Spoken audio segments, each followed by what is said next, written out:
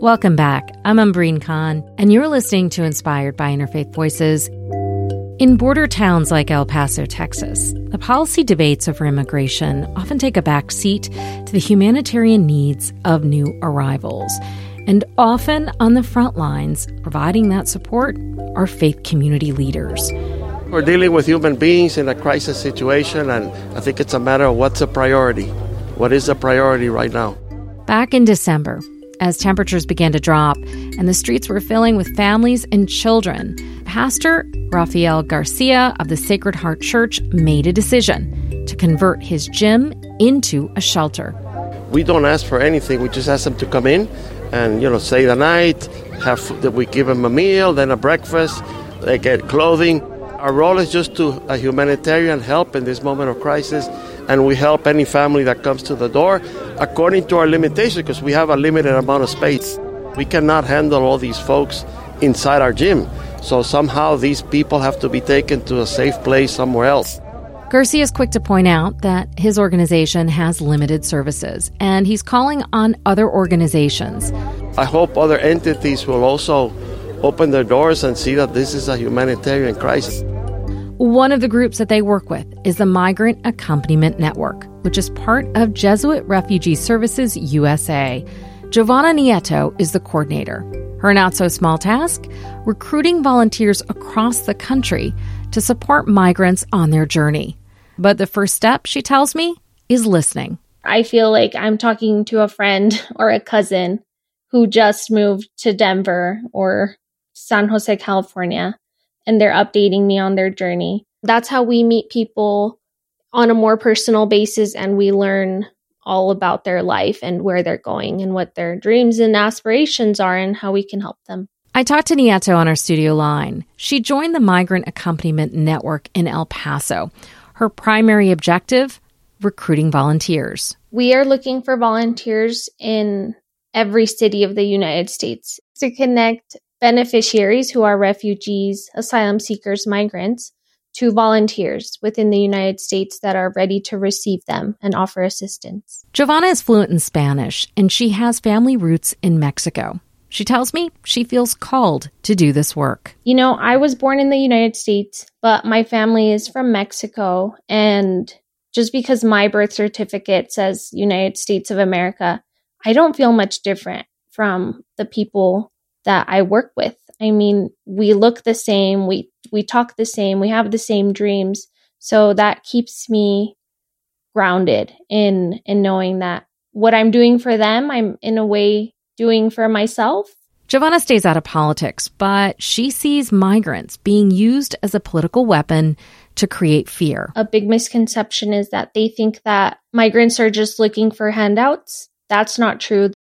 And those stereotypes, she says, can discourage compassion and hospitality and make it more difficult to find volunteers. The most challenging part is when we fail to meet a very pressing need for a family or a person. They're ready to work. They're ready to integrate. They're ready to learn English. They're ready to start building homes and going to school. So Giovanna is doing things that don't necessarily come naturally, like talking to reporters and doing interviews and creating marketing videos. Hello, my name is Giovanna Nieto, and I'm making this short video to talk about the Migrant Accompaniment Network. Last year, Giovanna trained a network of 52 volunteers to support 420 migrants settled across the country. And the help that they offer, she notes, doesn't have to be highly specialized. It could be something small, like a ride to and from the airport, help registering children in school based on the district where they live, to something larger, like connecting them with legal support or offering housing. At the heart of the program is fostering a human connection and friendship. But it often starts with listening to migrants because everyone's story is different. A lot of times they have sponsors, family or friends waiting to receive them, which is always the best case scenario. But that's not the case for all, especially those who have no choice but to turn to the shelters. Every journey is different, some more dangerous than others.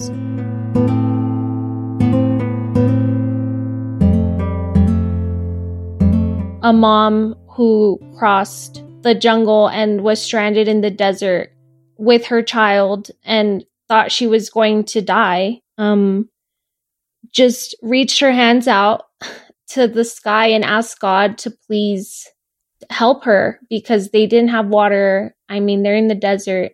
And 10 minutes later, they bumped into someone who was able to give them a ride.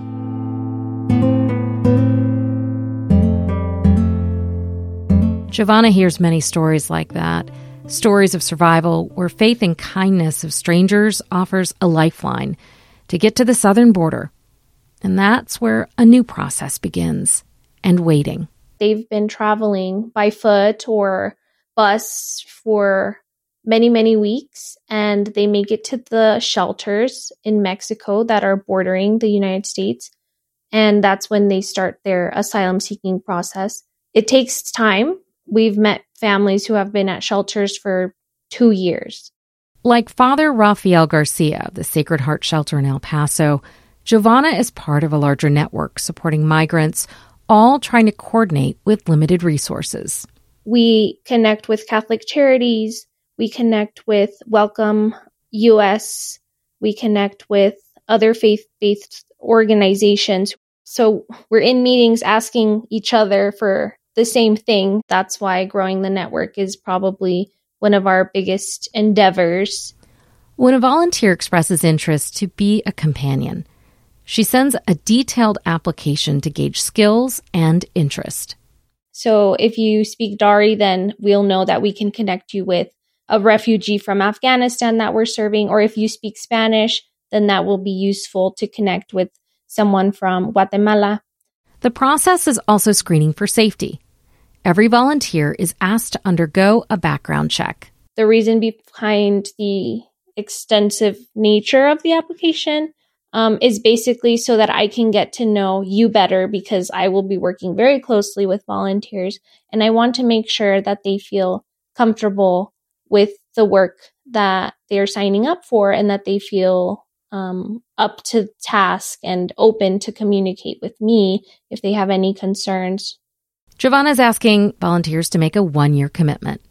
And she is also quick to point out that although they are a Jesuit organization, they serve all and invite all to join. This program is for people of all religious backgrounds, or if they don't have a religious background, then they can also join the network as long as they have the same values that we have, which is to serve migrants and refugees and help them with their integration process. We have a group in North Carolina who has served a family for almost a year now, and their dedication to that family, I would say, is just, I haven't seen that even sometimes with people's own families. People went above and beyond, like making sure that they had the right furniture, giving them like driving lessons.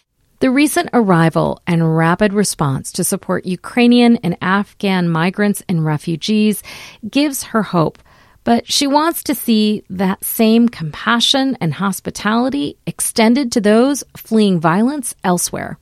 One expectation I have is that we meet migrants from Venezuela, Mexico, South America with the same level of enthusiasm and organization as we see and we have seen with Ukraine refugees and Afghanistan refugees.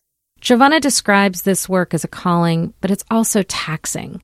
She often turns to her own deeply held beliefs and hopes it will sustain her as she tries to meet her goals. I have a lot of faith in the work that we do, and I hope I will feel closer and closer to God with the work I do so that I can keep that momentum and that strength and that faith of keeping up with the good fight, and with that see results in more people signing up for the network, more beneficiaries being matched, and seeing the people we serve happier. I still believe that we live in the greatest country in the world. I really do. But one thing I've learned is that in this country, only people with dedication who are willing to advocate for themselves and have God on their side will have the strength to overcome the obstacles that come with the American dream.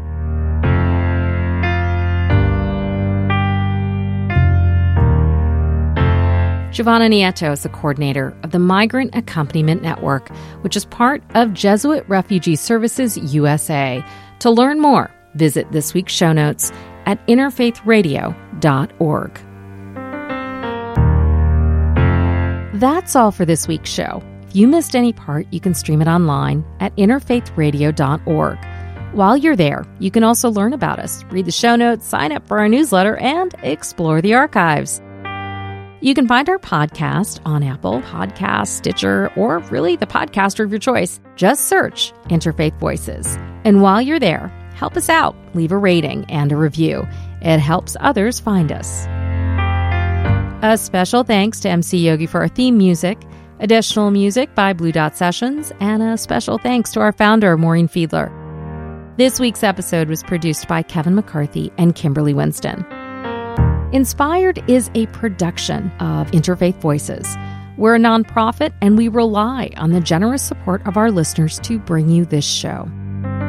I'm your host and executive producer, Umbreen Khan. Remember to stay safe, stay well, and stay connected. I'll see you next week.